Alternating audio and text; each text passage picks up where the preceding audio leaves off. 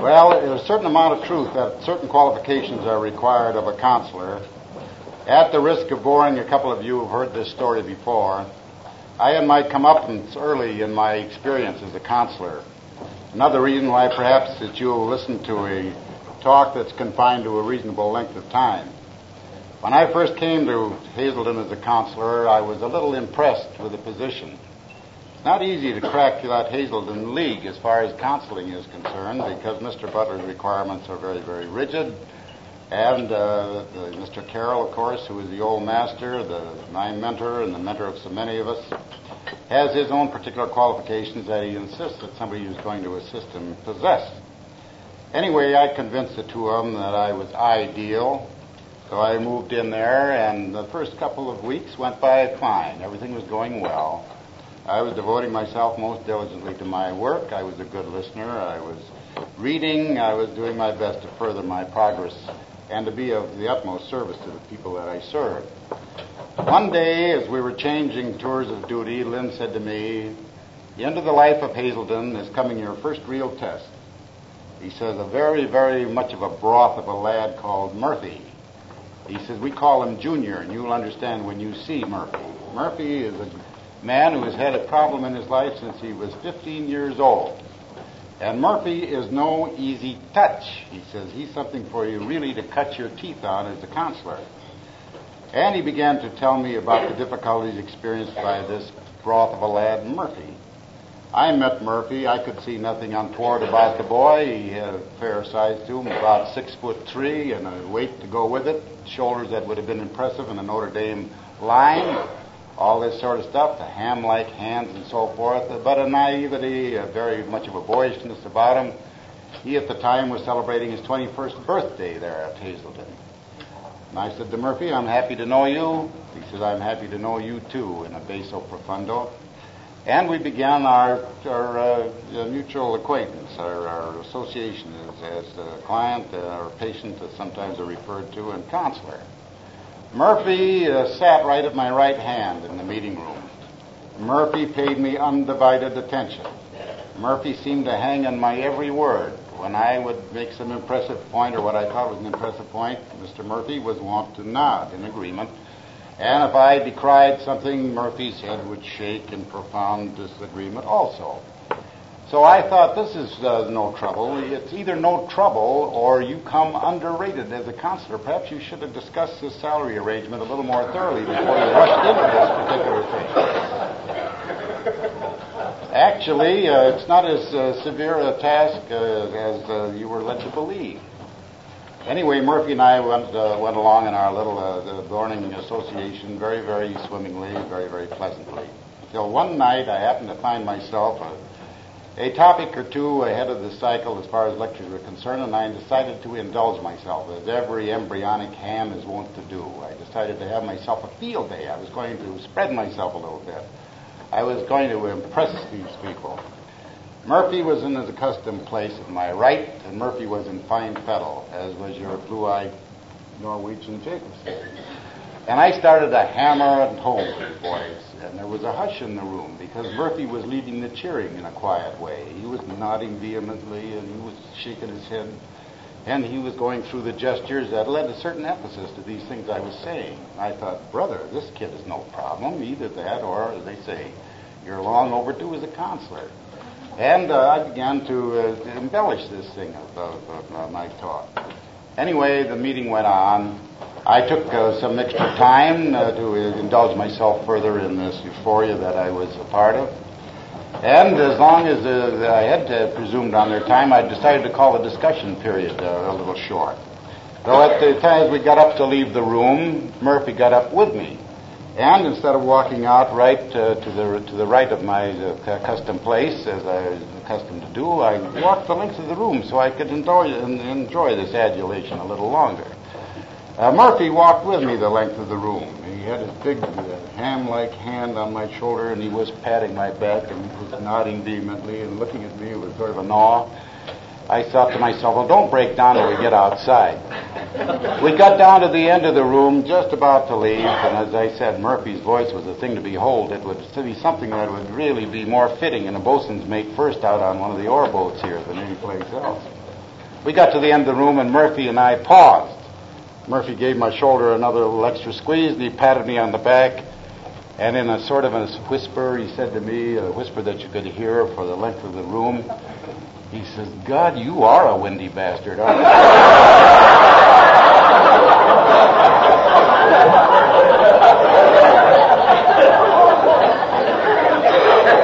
You'll never know where your first real lesson in humility is coming from."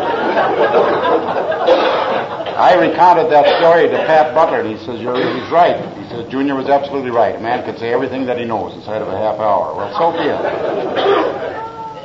Tonight I'm going to talk about something a little different. At least I've never heard it discussed over much by a speaker addressing a group like this. We're always wont to talk about the benefits, the rewards, the things that accrue as a result of an intelligent, diligent type of association with AA. Most of us, as we tell our stories, are inclined to indulge in something like this. I was there on my bed of pain. My wife was disgusted. My boss was completely fed up with me. All the devils in the world were indulging in high holiday inside of my head. Life was bleak. Life was difficult. Everything had come to smash in my particular life. Finally, my wife said, "You've tried everything. Now will you let me call AA?" So I said yes. I would have said yes to anything. So she called AA, and two fellows called on me. They came in the room, and these two men, you've met them before, who came into the room are invariably the most clear-eyed citizens that were ever created. These people have a steadiness. These people have an integrity. These people have a character that just shines through. These people are so outstanding, they're oftentimes noxious when they come into a sick room. Anyway, the story always starts like that, and it goes on by a man saying, they asked me to come to my first AA meeting. I came to this meeting. I sat with this group. I looked around. I saw these people who said that they had the same problem. They'd gone through the same things that I'd gone through. They'd associated together. They learned 12 steps. They became a part of 12 traditions and so forth. And there was a sudden change in my life. Everything began to develop. Everything began to make sense. Everything turned out fine. From that time on, no difficulty. No difficulty. Every time I hear that, I'm inclined to think of my little friend Jane, who was a very precocious youngster. Jane was in a class of kids of which she was easily the star. At the end of the school year, the teacher decided to have an essay contest. They were all to enter their essays that were to be written right there in the classroom within the time limit and handed in. Jane, of course, sat down and began to dash hers off in the usual fashion, and very little thought, giving evidence of the supreme brilliance that was hers and so forth. But on this particular day, she stopped. And she said, "What did you say the subject of this essay was to be again?" And the teacher says, "This brave, new, beautiful world, and my part in it, my place in it." Jane says, "Yeah." She thought some more, wrote some more. Finally, the teacher sounded the warning. She said, "There are only 3 or 4 more minutes, children. You please finish up your papers." Jane sat there and continued to chew her pencil and look down her paper and chew her pencil and shake her head and became more and more frustrated. Finally, the teacher walked past me and said, "Jane, are you having difficulty?" She said, "Yes. I can't finish my paper." She said, I've got one word that stumps me. One word that stumps me. I can't finish, actually, without this. I can't express what I want to express as the conclusion of this essay without this word. The teacher said, "Well, don't fret about it, Jenny." She says, "I'm sure that you've done a good job up till now." And she says, "Finish it off and turn it in. Time's up." So Janie did, and this could be expected. Janie's paper was selected to be read as a model, was the best example of the work in the class. The teacher began to read the paper, and she finished it, and she said, "Janie, I don't see anything wrong with this particular paper. It's excellently done."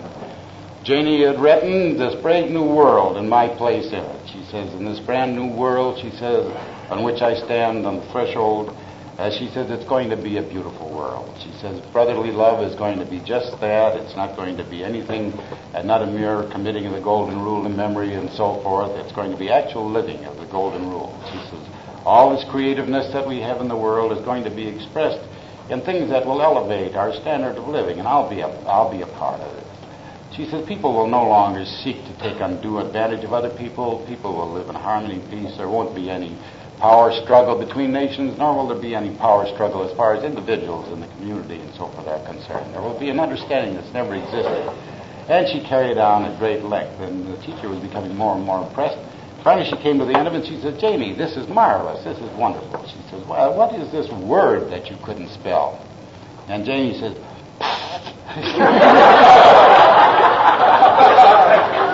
It's been so long since I gave vent to a Bronx cheer that I failed. I should have had somebody with more capability as far as I do it. This is exactly my reaction as far as this overnight transformation that we go through. His Highness put it so beautifully when he said that our friend here should receive some recognition for himself, and I am sure that our good friend here also is in accord with my thinking that there is plenty of work involved with self. You and I, when we first come to the necessity of AA, when we feel this uncontrollable thing taking place in our life, or that has rendered us, our lives unmanageable, ourselves are rendered us powerless over liquor, you and I almost come with a franticness to AA, in spite of the fact that many of us were virtually dragged into it. You and I think in terms of a release. We think in terms of getting this intolerable burden lifted from us summarily. You and I think in terms of becoming recipients of all the benefits, the rewards, the things that evidently accrue in the life of a person who comes into AA. We were not unfamiliar, most of us, with AA and the people who joined AA. We saw the censure of their fellow men being lifted from them. We saw jobs being given back. We saw the restoration of family unity. We saw all these things, and we liked what we beheld and wanted to have a very, very real part in this. You and I were in the entire accord with the necessity of having AA in our particular lives. But I think so many of us came in with something that was entirely predicated on our present condition. So many of us came in very emotionally charged up.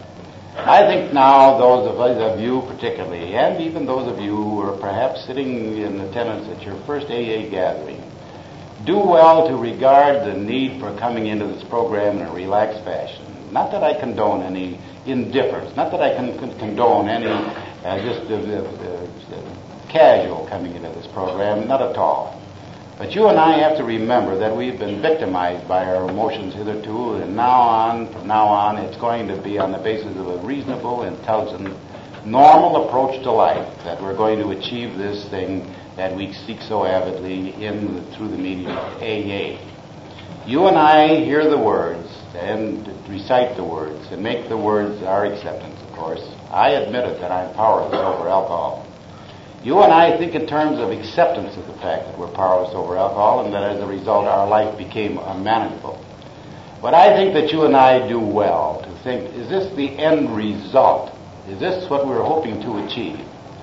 If it is, we're prone to leave ourselves in the area of this first step. So many of us were prone to almost become virtually booze fighters as a result. I think that you and I are trying to achieve what the intent and purpose is contained in the 12th step, the first phrase, having had a spiritual awakening as the result of these steps.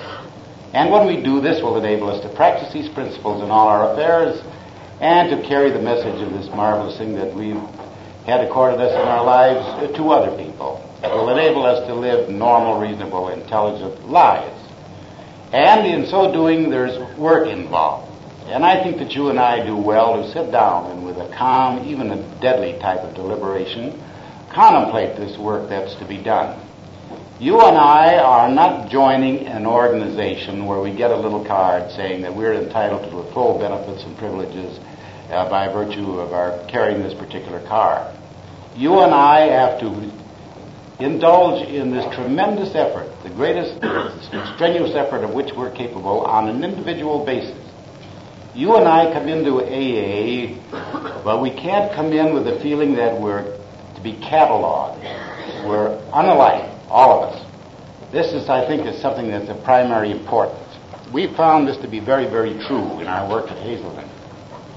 There is no such thing as a typical AA. And yet we're very prone to regard ourselves as a typical alcoholic. We're very prone to regard ourselves as typical. They say that there's certain characteristics that govern in our particular lives. They say that you and I have certain characteristics that virtually become our hallmarks because of this illness in our lives. And this has a semblance of truth. There's certain characteristics. We lack perseverance. We lack the ability to adjust as far as interpersonal relationships are concerned. We have a tendency to live exaggerated type of lives. We have a tendency to be unable to adjust as far as our personal problems are concerned. We have a tendency to make mountains out of molehills. We have a tendency to be overly self-centered and so forth. But by and large, you and I bear this marvelous, unique evidence of God's creation, each of us. And each of us has our own talents, our own capabilities, our own capacities that are exclusively and esoterically ours. You and I, as we go through this thing of developing the AA way of life, as we go about seeking the goals that we seek, have to be convinced of this and have to make the sum total of our efforts predicated on this particular awareness and the development of this awareness in our lives. Nothing is typical as far as the alcoholic is concerned. And if you were to be engaged in my particular work for only the period of a couple of days, the awareness of this would certainly be deep within you. For me to judge a person, try to relate him to another person, is almost a fatal thing to do, and I'm sure those of you who are engaged in similar work to mine are in agreement on this. Yet so many of us more or less catalog ourselves. So many of us are prone to predicate the efforts that we exert on the efforts that are being exerted in other people's lives, and to think of ourselves as being reasonable facsimiles of another life, and to think in terms that after we exert a certain amount of effort, after a certain amount of thought in certain directions is obtained in our lives, that our results, the circumstances, situations that accrue are going to be in keeping with what has come into these other lives. And this, I think, sets up an impossibility as far as the seeker after the things in his own life is concerned. So there's a lot of effort, and it's a lot of individual efforts. I think the whole program of AA cries out this particular truth. I think that you and I, from the time that we utter the words, I accept the fact that I'm powerless over alcohol, that my life has become unmanageable, we impliedly begin this effort if we've come into this program in a relaxed, intelligent fashion. I think that you and I recognize the fact that this problem is going to be with us forever. You and I have gone through the experimental stages. Some of us have had continuing trouble as far as AA is concerned. I went through 4 or 5 years of experimentation myself, although I had a very definite type of end result to be achieved. I wasn't so much in disagreement with these things that I beheld in AA. It wasn't so much the need for booze in my life, but I thought, I suppose it's the presence of a very deep-seated con within me. I thought I would take this AA way of life. I liked what I saw happening in other lives. I saw the success attending those people. I saw them receiving the things that I wanted so desperately to have in my particular lives and that I'd been denied as a result of my chronic alcoholism. I also liked this Jacobson method, which permitted a departure from the straight and narrow, a little dalliance along the primrose path that was always enjoyable as far as I was concerned.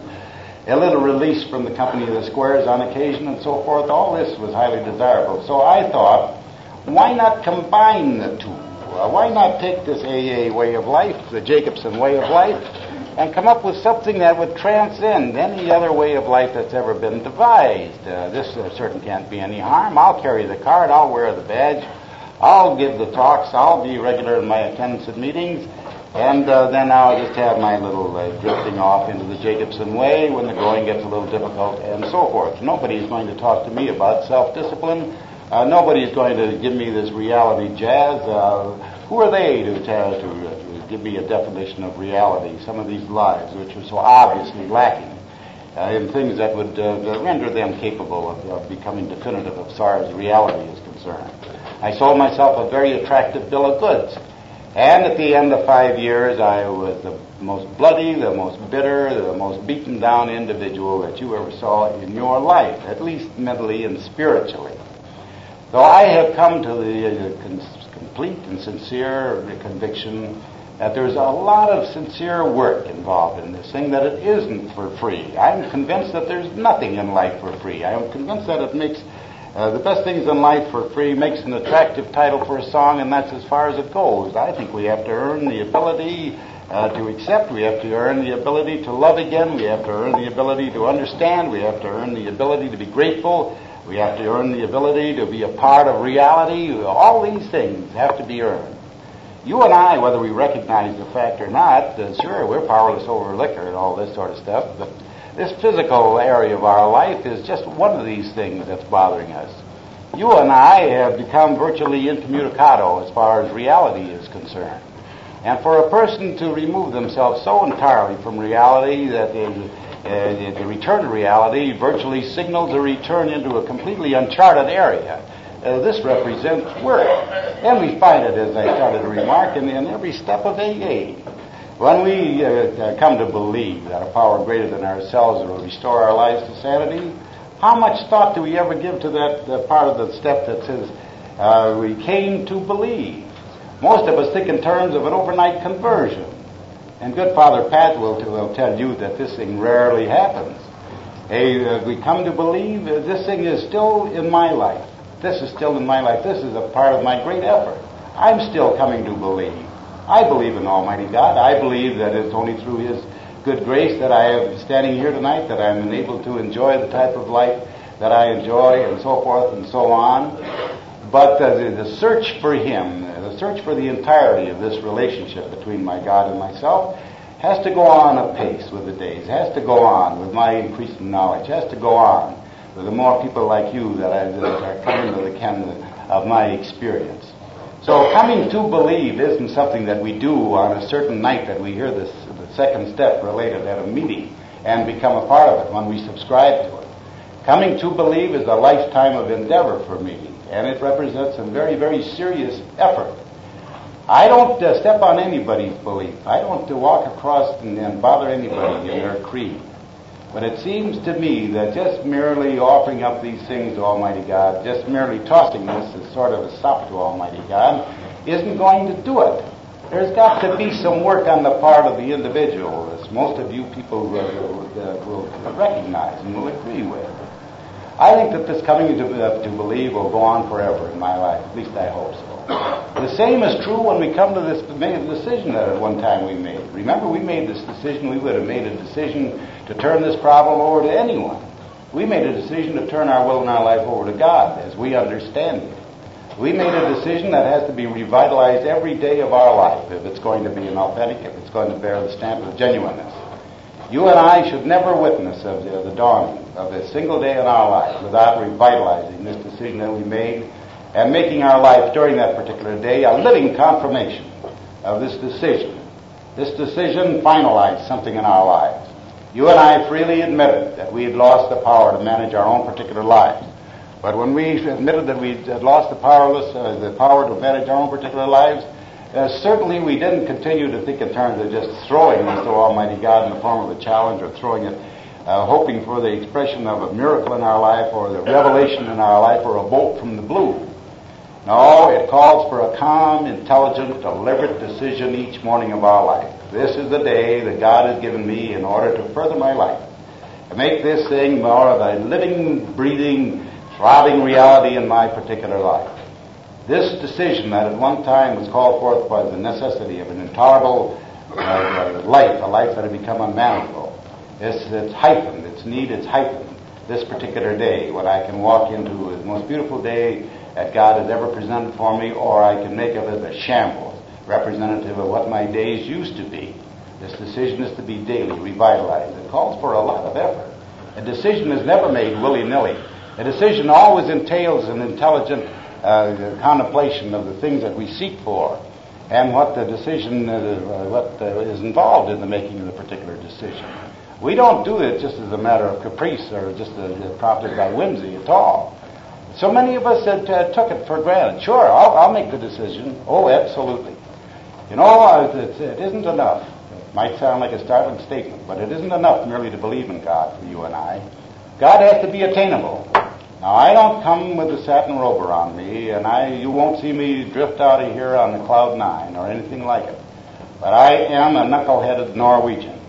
And there is no more knuckle-headed characters in the world than a knuckle-headed Norwegian. 2 and 2 has to make 4, but you damn well better prove it to me. And when it came to this decision to turn my will and my life over to God, I had to have at least as much proof. I had to have as much feeling of authenticity to this as I would have if I was going out to buy a new Buick or something. I don't go around making decisions just because it's suggested to me, just because some other joker makes a decision and so forth. This had to be reality to me. This had to be reality. I know nothing about theology. I know nothing about a lot of philosophy and ideology and so forth. But I do know what's required in the life of a person who has become completely removed from any semblance of reality in his life. And one of the things that's involved is a reconfirmation of a decision to turn that life quickly and completely and thoroughly and honestly, conscientiously over to God each day of my life. And then walk and work and think, act that particular day as if everything depended upon me, as if everything depended on my utilizing the powers with which Almighty God endowed this particular life. Then you and I made a 4th step, remember? It was suggested to us that we avail ourselves of the second great dynamic as far as living is concerned. Man, the reality of the relationship of the man and his world, is forever predicated on the need for man to recognize his utter dependency on God and to recognize the need for knowledge of himself and an ever-increasing type of knowledge. AA recognize this. You won't find it spelled out in any of the AA literature. But certainly they recognize it based on their own particular experience, based on their need, their desire to live. And this was their sole desire as they created this particular program. They worded it so potently and so beautifully in the words, a fearless and a searching type of inventory. You and I had been in agreement as far as inventories were concerned, as knowledge of self. You and I had read Carnegie books. You and I had read a lot of self-help books prior to our entrance into AA. But these words, fearless and a searching moral inventory, imposed a new kind of obligation on us, didn't it? It took us away from the realm of just a cursory type of investigation of self, took us away from the superficial, and made it very, very necessary for us to indulge in some thorough soul-seeking, to look very, very thoroughly into this life that had permitted, and I use the word advisedly, permitted alcoholism to become a lifetime problem of this life. To see what type of a life would, almost with deliberation, permit the accumulation of the defects, the shortcomings that added up to alcoholism. And this type of inventory goes on, as we find out when we come to the 10th step, and we're required to continue this inventory, and when we're wrong, promptly admit it. This is a lifetime of endeavor. Not only is it necessary because of the fact of the defects, the shortcomings that were ours at one time, but you and I invite change in our life. You and I invite change in our life that are going to have a sort of a magnetic quality as far as a new type of defects are concerned. You and I will always be required to make a fearless and a searching moral inventory of ourselves. It isn't a part of a present moment. It isn't a part of the need that's born of a distressing circumstance and situation as of the day when you uttered the words, I'm powerless over liquor, my life has become unmanageable. This is something that goes on for a lifetime, and there's so much work involved, and most strenuous effort of which we're capable. And the best application of this intelligence, that's such a striking thing, incidentally, as far as the alcoholic is concerned.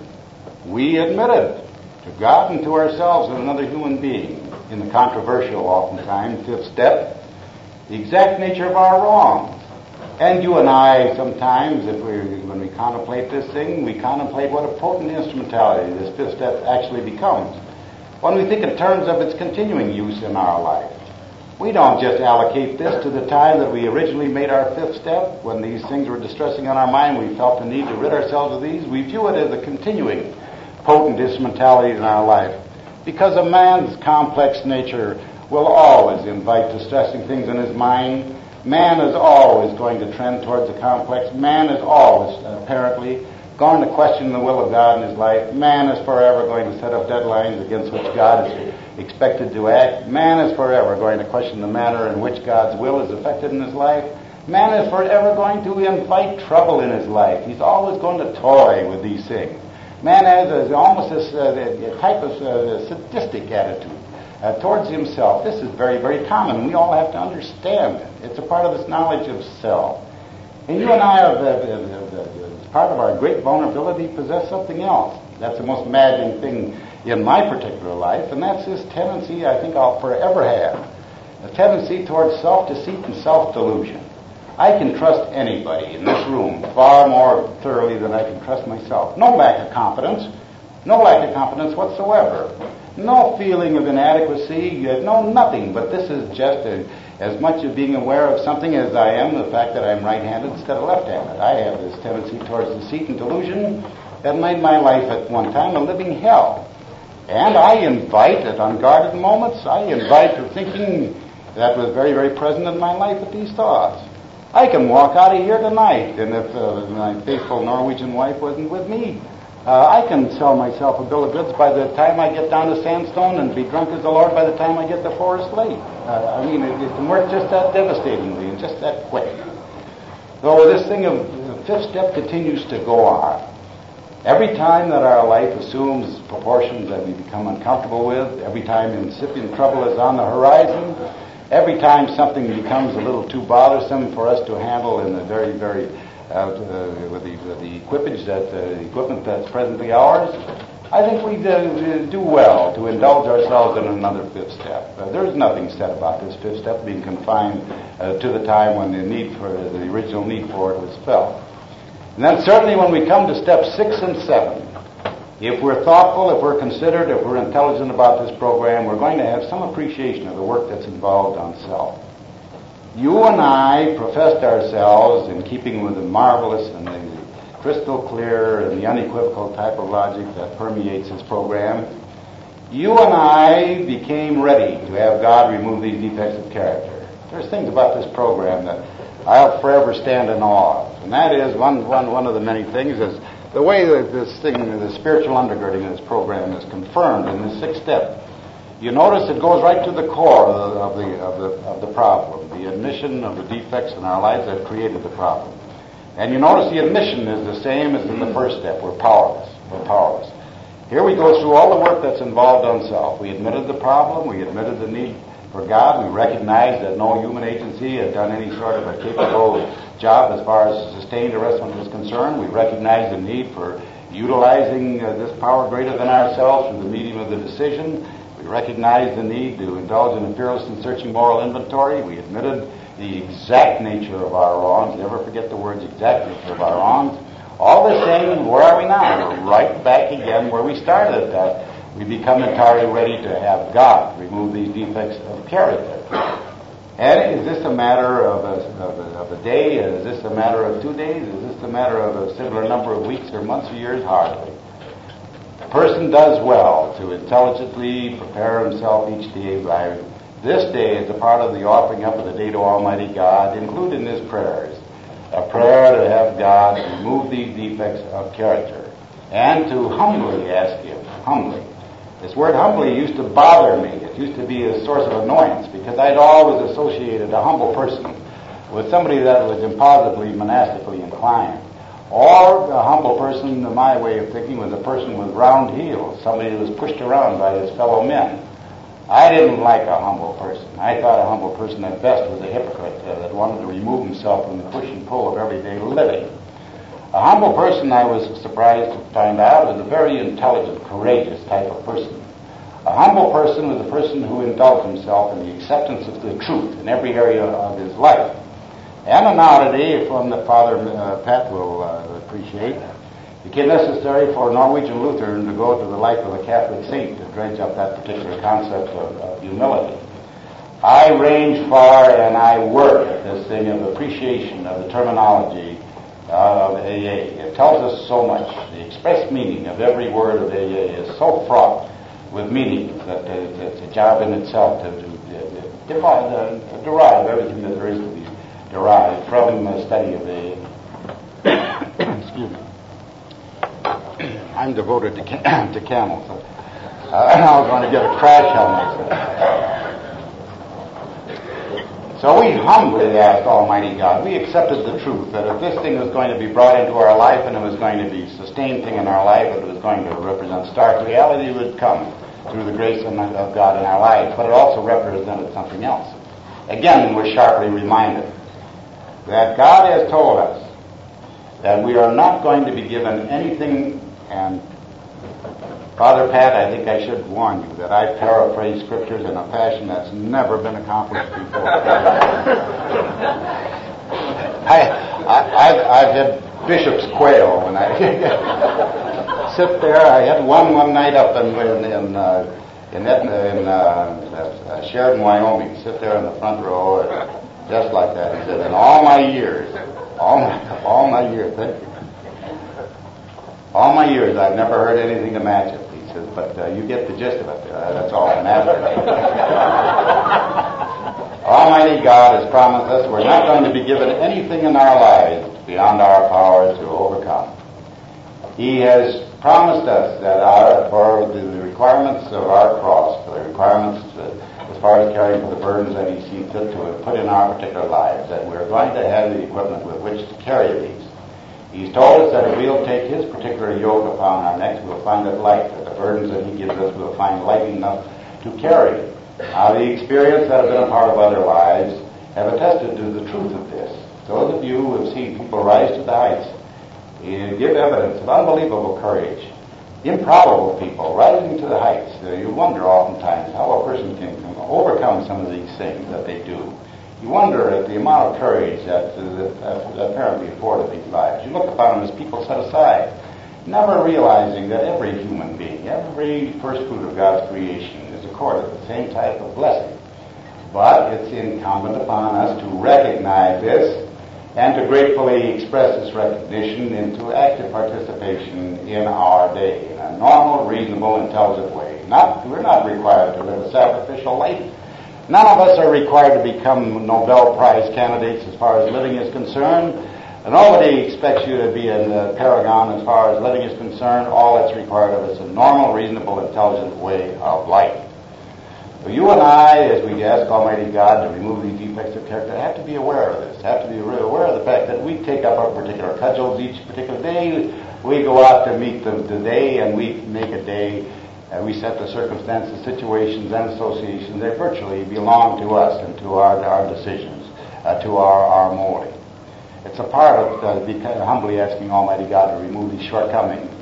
Nothing befalls a man who sits quietly at home and just offers up his prayer. Nothing befalls a man who just merely indulges himself in self-help reading and so forth. You have to get out and be about your master's work. You have to get out and be about it diligently, and the utilization of all these marvelous talents and capabilities and capacities that you and you alone, remember, have been given. You and I might bear certain characteristics in common. They may look at us and say, those two guys have a lot in common. They think a lot, they do this alike, they're even getting so they look alike because of their participation in this AA program and so forth. But deep down beneath it, he and I are as like as the same leaves on an oak tree. We have the fine nuances, we have the fine shadings in our talents, capabilities, and so forth. Has it ever occurred to you that there's a definite reason why there's only been one Joe Landry created? Never one before this present Joe Landry. There is not another Joe Landry in existence today, anywhere in this great creation of ours. There will never be another one, or even a reasonable facsimile of Joe Landry created again. This tells us something. This poses a great obligation on us to develop these things that are esoterically ours, these things that are individually ours, these things that Almighty God had in mind when He created this particular life and required of that life some particular fulfillment. We aren't just coming into an organization. We aren't just coming in seeking certain benefits and so forth. We aren't just coming in out of the rain. We aren't just coming in hoping for surcease from some present distressing circumstance or situation. We're coming in because we're intelligent people who finally, over long, in most of our cases, are coming to the realization that we have played fast and loose with some of the most priceless intelligence, talents, and capabilities that God ever invested human beings with. You and I have sought to depart from this particular reality. You and I found dissatisfaction with life as God would have it lived in our particular lives. And now we're becoming a part of the realization of how grinding this thing of reality can actually be, how unequivocal, how undeniable reality can be, and we're giving into it. We're obliging. we're obliged to this, to meet this, to be a part of this recognition. So when you and I humbly ask God, Almighty God, to remove these shortcomings, it isn't just a matter of saying, that did it, that takes it, it's all up to Him now. I wish I had a dime for every person that's called me up at the bewitching hour of 2 o'clock in the morning, usually on a winter morning when I have to go across the cold floor, go into another room to get the phone and have some man say, God has forsaken me. I thought you'd like to know. God has forsaken me. All these things that you peddle up at Hazelden, that's so much stuff, with your old proneness to exaggerate everything, you certainly exaggerated this. You told me that if I'd offer up the morning to Almighty God, if I'd offer up the day, if I'd pray for a day of sobriety, if I'd pray for a day in which His will was affected in my life, nothing would happen. I'd say, that's a loose construction of it, brother. Tell me what went on in this day of yours, and he'll confess that this thing that's bothering him began a certain number of months before. That this thing is gathering in intensity in this particular life, and on this particular morning he chose to deliver our prayers with a newfound ardor, a newfound degree of sincerity and everything, but it was a little late. And the thing of drink invariably overtook him, and this particular time it came out of the blue because he was so caught up in the cataclysm that he was unable to loose himself from that particular cycle. So when we humbly ask Almighty God to remove our shortcomings, let's be reasonable about it. Let's remember that there's so many things that we can do ourselves. Our lives were restored to a semblance at least of sanity. We were given the position again of being able to exercise a reasonable choice. And you and I can exercise freedom of will again. You and I aren't compulsive any longer. Actually, when we look at it in stark reality, we're calling the shots from now on. You and I to become entirely ready to have God remove these defects of character and humbly ask Him, we make a mockery out of these steps, unless this is fundamental with our approach to it. And there are a couple little things I think also that we should contemplate. And I'm indebted again to a saint, as I always am, for some of the profound things that have come into my particular life. This man de Sales, St. Francis de Sales, one of the greatest Christians of all time. This man de Sales lives back in 1600. But he had an understanding of his fellow men that's never been exceeded. He had compassion for them. The problems that were extant in those days are the same that exist in our particular days. There's different modes of transportation, a different type of grog, a different type of this and that. No particular Chris Keeler, but her counterpart. All these things existed in that particular day. And this man de Sales said it so beautifully when he said, make friends with your trials. You and I would like to have these things removed summarily. You and I would like to see tomorrow dawn the bright new day that Janie was so enthralled with. You and I would like to see the removal of all our problems and our terrors. We would like to see the people in our lives undergo the same type of transformation, the same wonderful answer to their desires and their prayers affected as of tomorrow morning. It just ain't going to happen, pal. It just ain't going to happen. De Sales knew this in his day, and he said, make friends with your trials. Make friends with your trials, and that constitutes a tremendous effort. Make friends with your trials as if you were to live together always. He said there's nothing that more preserves them, these defects and so forth, than a disquietude and an over-eagerness to get rid of them. It's a good saying that had been around today, he would have used the expression, don't press. He said, don't be overzealous as far as your spiritual progress is concerned, and God will see to it that your progress is all the more rapid. He said, he further offered the fact that we should hate our defects, but we should hate them with a tranquil. And the word tranquil to me has always had a connotation of an intelligent type of hatred. We should hate them with a tranquil, not a troubled hatred. You know how intense you get when hostility becomes your lot? When you think of your stupidity, when you think of your tendency to do the things time and time again that you're trying so desperately to remove from your life, when you get short-tempered, when you become intolerant, when you become unable to forgive yourself, this is what de Sales had in mind. Another wonderful exponent of not pressing, a man who went through much of the same things that you and I go through, was this man Augustine. Those of you who have read his Confessions enjoyed that marvelous, most profound book. Remember that this man perhaps had the sum total of the problems in this particular room. I don't know whether Red was an alcoholic or not, but all the rest of it he had, and in a large measure. And he wanted most desperately to have his relationship with God an improved type of conscious relationship, contact with God. And he worked diligently to this end and obviously prayed very, very sincerely and very, very convincingly as far as he was concerned. And not much occurred. He still continued to fall prey to his little idiosyncrasies, his stupidities, and frailties, foibles that were part of his life. But he says in his confession, something that I've utilized in my particular life and something that's been utilized in a lot of lives as we've talked it over so much at Hazelden. He said, I no longer think in terms of elimination of my defects. I think in terms rather of control. A priceless lesson, actually, a priceless lesson. Now, it so happened, and this is going to fall with a shock to my wife, it so happened that I had 6 major defects in my life. She always sort of harbored the idea that I was a living doll. I had 6 major defects in my particular life. Out of these 6, I still retain to a very, very great degree, a very painful degree at times, 3 of these. 3 of them have been almost eliminated, but the other 3 I no longer think in terms of elimination. I think rather in terms of control. Almighty God has indicated that these can be controlled, if these lend themselves to certain defenses He's developed in my particular life. I use these controls, and life goes on apace, life goes on very, very beautifully. But I no longer think with insistence that these are going to be eliminated. I no longer look to the participation of this life in the field of alcoholism as justification for these being eliminated. The fact that I pray a couple times a day, the fact that my church attendance is something to be marveled at, all this sort of stuff, meaningless, absolutely meaningless. But I know that this man Jacobson, with the equipage that he presently possesses, that will continue to be his as long as he augments it, that he is forever going to have a control over these things, but that he better make it a part of his daily effort, and he better make it a part of a continuing effort, if this thing is going to continue to remain stark reality in his life.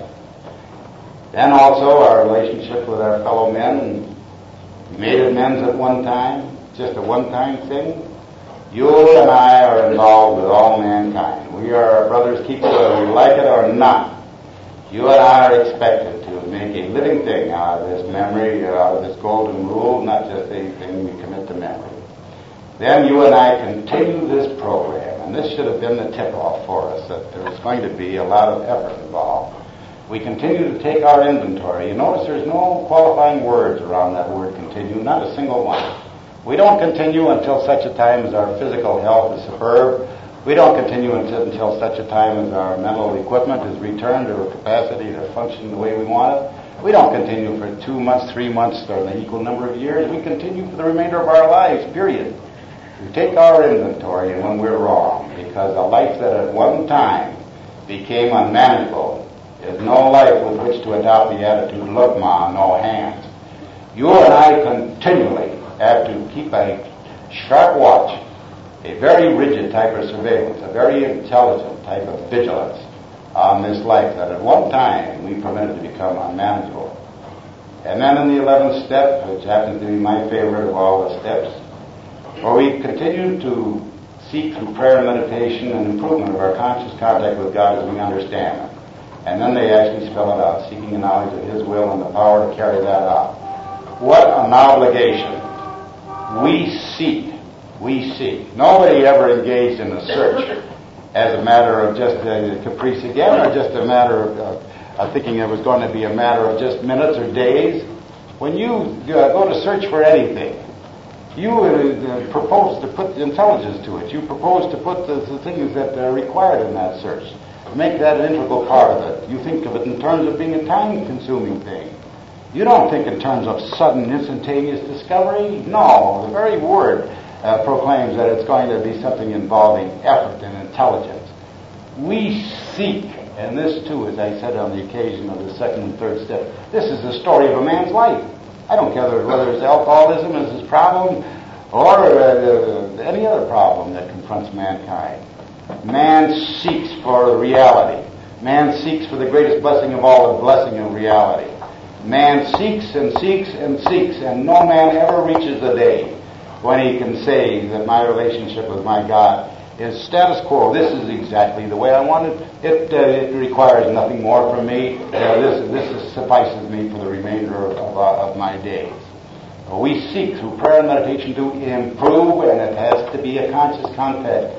And no man, unless you have something that I don't have, no man ever walks through a day and thinks of it as having any semblance of reality unless there is this constant seeking for a conscious contact with Almighty God. God has to be very real to us. He has to walk with us. We have to be able to apply the yardstick of His approval to the possible solution to all our problems and so forth. And then as a result, we hope to become participants in this spiritual type of awakening. And again, we're faced with these words. It's funny that nobody makes a study of the words of AA. A spiritual awakening. What is an awakening? At least in my life, I hope it isn't a sudden roust. I never think of awakening as something in which I'm suddenly startled out of sleep. An awakening, the most pleasant, the most meaningful, the most healthy type of awakening is a gradual dawning in the consciousness of the new day and how fine everything is and what lies ahead of me and potentialities and possibilities, so forth and so on. The spiritual awakening is something that continues for the remainder of our days. This is actually what we seek for. We seek it as a result of these steps. Remember, this isn't a suggested deal. All these things, I relate them on the basis of a personal approach to them, of course. But you and I don't make a sudden acquisition out of these things. As a result of the application of these steps, diligently, thoughtfully, in our lives, day after day, unremitting toil, if you will, but the most productive type of toil, of course, in which a man can indulge, to return to reality, the fulfillment, the bringing into play these remarkable talents that the alcoholic possesses, the great endowment that's so very, very patent in the life of all alcoholics. I've never met a stupid alcoholic, actually. This is quite a statement. I've had some 1,800 lives in my particular kind of experience. 1,800. I have yet to meet a stupid alcoholic. I've met some of them that promise to make a lie out of this. But actually, when you get the cosmoline of chronic, acute alcoholism often, they have these talents, these capabilities, these capacities that I speak of. I speak of advisedly on all of them. So we undergo this thing that gradually develops into a spiritual type of awakening. And this is something, too, that we revitalize daily, each morning of our life. We should awaken to the realization that the spiritual awakening is going to be the focal part of this day. But it will be a focal part of this day, and we'll practice these principles in all our affairs, and we'll develop an ability to carry this message to other alcoholics. We'll live the optimum type of life. We'll see to the fulfillment of our life that God gave us these lives to be lived. We'll express the gratification that we feel for these vast endowments of our life if our life begins each day with a revitalization of these truths that add up to a spiritual awakening this particular day. I've been trying to think, but I'm sure that it fails me entirely. I've never met a more wonderful audience to talk to. Thank you, and God bless all of you.